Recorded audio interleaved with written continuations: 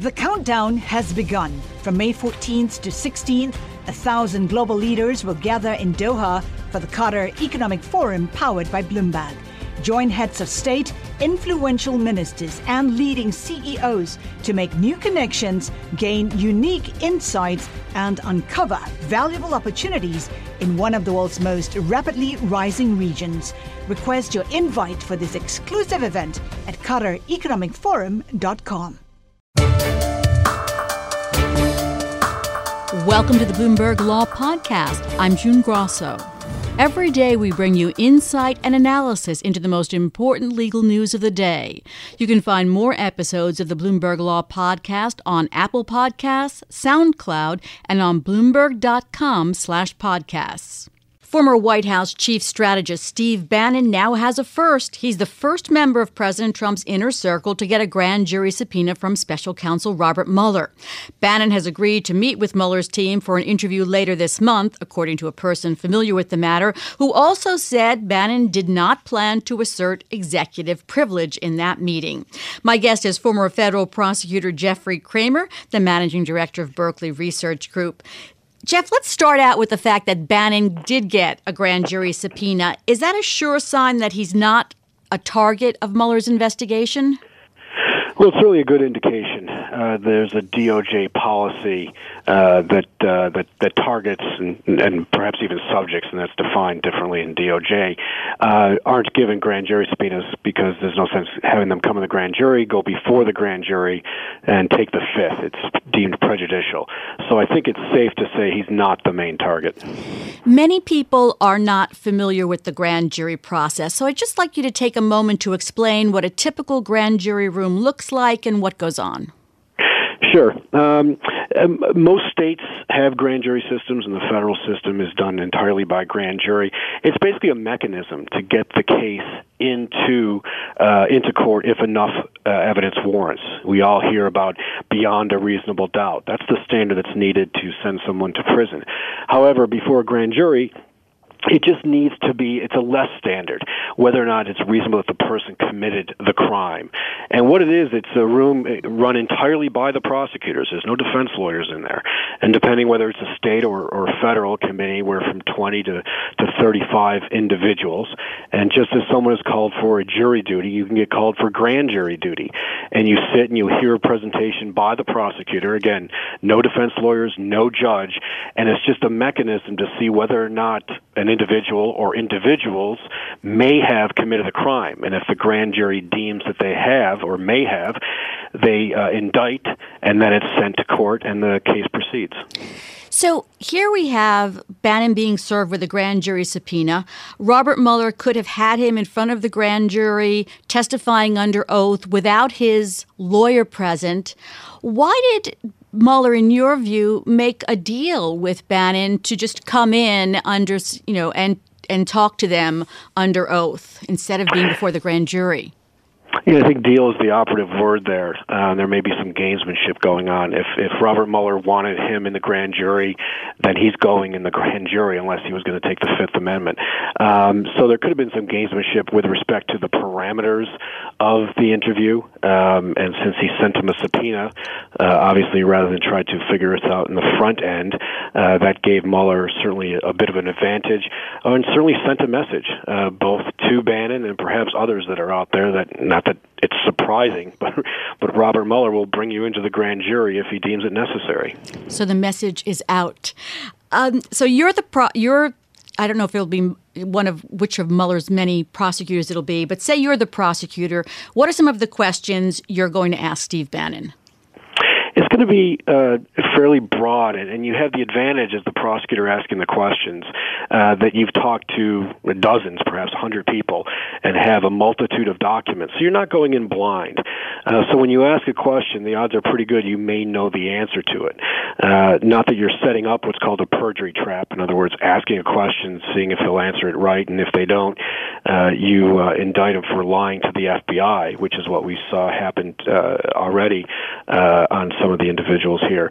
But you're able to go in with, you're on second base essentially. You're either confirming information you've gotten from others, or you're testing the veracity, the truthfulness that you've heard from other individuals. So while Steve Bannon may not be a target, he could certainly be, if he's a truth teller, provide crucial information to see if others might be facing an indictment. So you'll ask him about what happened when FBI Director James Comey was fired? I would ask him everything I possibly could.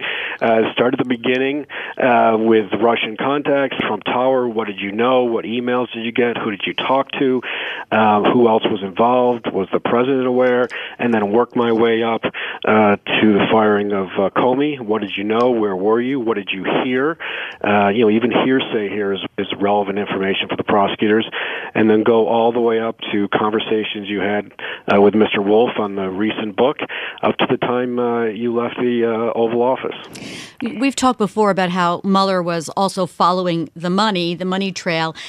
And Bannon said allegedly in the book that came out about President Trump, that he told the author Wolf that there was likely to be a money laundering charge. If Mueller finds money laundering, will that be outside the ambit of his prosecution? It's a good question. I think the short answer is no. And Bannon could have been talking about Manafort. It was not the best kept secret in the world that Paul Manafort was doing business overseas. And it's not shocking that people who have lobbying and business overseas may not declare all their income to the IRS. So Bannon could have been talking about Manafort or something else. But I think, and just quickly, the difference between a special counsel, which is Mueller, and a independent prosecutor, think of Ken Starr, is that independent prosecutor is much more limited in what they can look at. Special counsel isn't. He's pretty broad. He has to touch base with the Deputy Attorney General, and we know from the Deputy Attorney General's recent testimony before Congress that Mueller has been meeting with him, and not necessarily getting permission, but just advising the Deputy Attorney General where he's going, and if there's been a problem, the DAG, the Deputy Attorney General, could have stopped it. He hasn't. So obviously he's got the blessing at this point of DOJ as to where the investigation has been and where it's going. We just have about a minute, but let's talk about executive privilege and the White House instructing Bannon that it wanted him to preserve the president's option to exert executive privilege yesterday in a Senate committee about things that happened before the election as well as at the White House. What's your opinion of that broad definition of executive privilege? And I think reasonable minds can differ, certainly on a lot of these issues, but that's a tough one. I don't think executive privilege extends to the election process. So while they may want to keep the option open, I think where the rubber hits the road, and this could eventually go before a court, who would be the arbiter, obviously, that's a tough argument to play. Once the president is sworn in, that's a different conversation. 4 months before, he's not an executive, so there's no privilege. Yes or no? Does he have to actually exert the privilege before he requires other people? He does not. Others can exert it before him, but he's just keeping his options open because he knows once he exerts executive privilege, then the courts are coming in. All right. Jeffrey Kramer, Managing Director of the Berkeley Research Group. U.S. Citizenship and Immigration Services announced on Saturday that it's restarted the DACA program following a court order earlier in the week that required it to do so.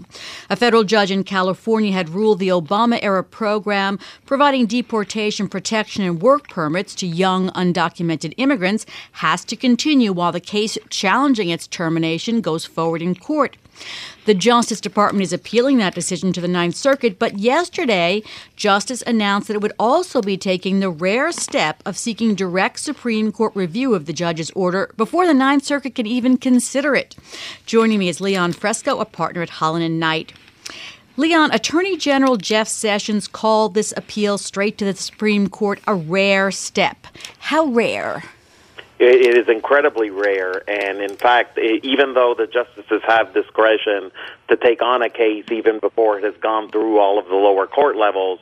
They don't do it often. It's a procedure that's reserved for major national controversies, and especially when time is an urgent factor, like maybe certifying an election, for president or something like that. It's not something that is very common that you see the Supreme Court skip the appellate court process. What also seems unusual is that in neither appeal, the one to the Ninth Circuit or this to the Supreme Court, is the Justice Department seeking an emergency stay of the judge's ruling as it did with the travel ban. So if everything is then going forward until the Supreme Court decides if it wants to take the case and then decides the case, why go straight to the Supreme Court? No, you're absolutely right, which is the reason they're not seeking a stay, and it's the same issue here again with regard to why the Supreme Court would actually use this rare discretion and take the case, is because in both instances you sort of have to prove this irreparable harm that's going to happen if we don't get a decision in this case. And it's hard to prove here given that DACA's been around for 5.5 years, number one. And number two, you had the president just last week going around in a room with 20 of America's top lawmakers and asked, do all of you want to let the DACA kids stay? And they all said yes. So it's hard to show what the irreparable harm would be to the government by letting DACA continue while these cases are pending. Is it hard to show the Supreme Court why they should take this case now and interrupt the natural procedure of the case? Well, yes, and what makes it extremely hard is this. The argument that you would normally make to the Supreme Court in this instance is, look, we have this decision that's ruining the congressional negotiations on this very important issue, and that's why we need a determination now, and that's, and it may be leading to a government shutdown, et cetera. But the problem is that would undermine the very arguments that they've been making in this case, which is that they said they rescinded DACA because it was illegal, not because they were looking for some sort of government compromise where DACA would be tied to border security and to other measures. And so if they start admitting that that's their agenda here, is they want to be able to reach a compromise and that compromise can't be reached, it starts to undermine the argument for why they rescinded DACA in the first place. So why, Leon, why are they going directly to the Supreme Court then? What's the reasoning? Well, I think the main issue is this, which is that the Ninth Circuit is, you have a very, very, very, very small chance if you're the Justice Department to overturn the judge's injunction in the Ninth Circuit.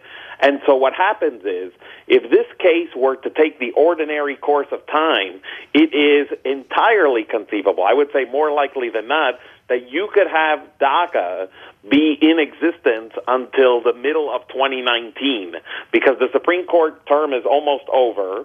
And so if the Ninth Circuit were to take its time and issue a thoughtful decision in May, let's say, on this Ninth Circuit, on the Ninth Circuit DACA case, then the Supreme Court term would be over. They'd have to take the case in October and issue a decision whenever they got around to issuing a decision, which, sometimes in these very hard cases goes all the way to May or June of the following year. So that would be May or June of 2019. And I think the Trump administration cannot bear the thought that there would be this judicial DACA for such a long period of time. But if Sessions says going directly to the Supreme Court means the issue may be resolved quickly, but are they asking the justices to take it on some kind of extraordinary schedule or just their normal schedule, which would mean it would also be months and months and months before it gets resolved? Well, to be clear, since the filing hasn't been filed, I have to be speculating, but what I can say for certain is this.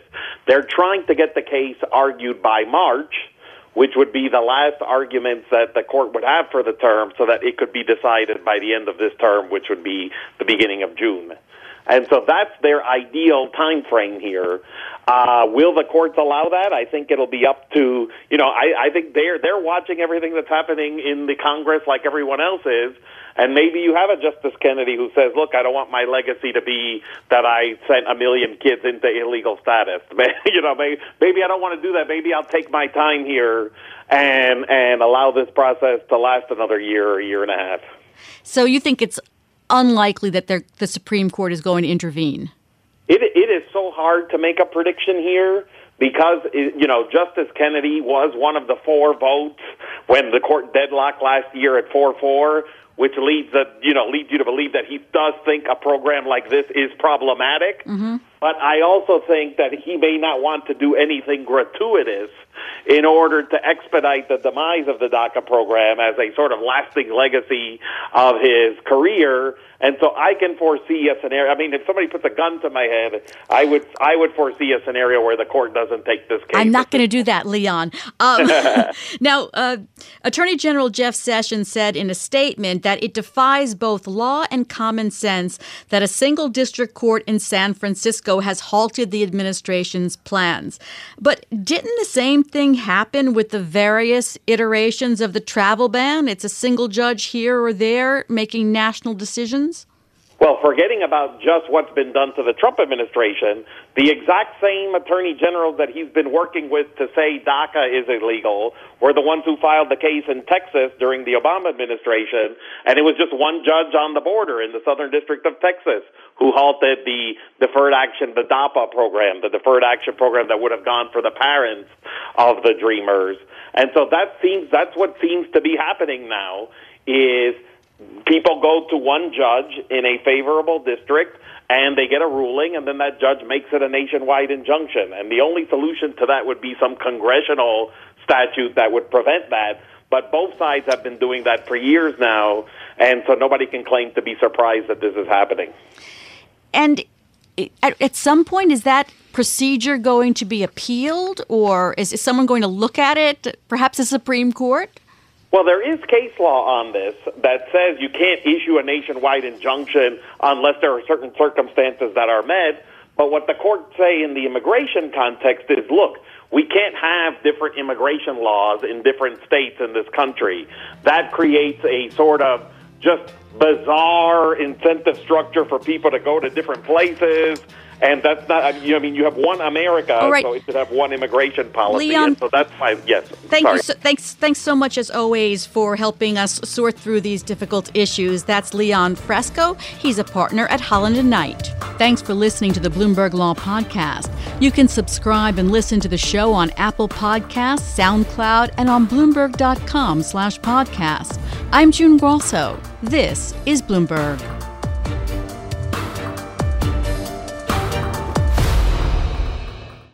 The countdown has begun. From May 14th to 16th, 1,000 global leaders will gather in Doha for the Qatar Economic Forum powered by Bloomberg. Join heads of state, influential ministers, and leading CEOs to make new connections, gain unique insights, and uncover valuable opportunities in one of the world's most rapidly rising regions. Request your invite for this exclusive event at QatarEconomicForum.com.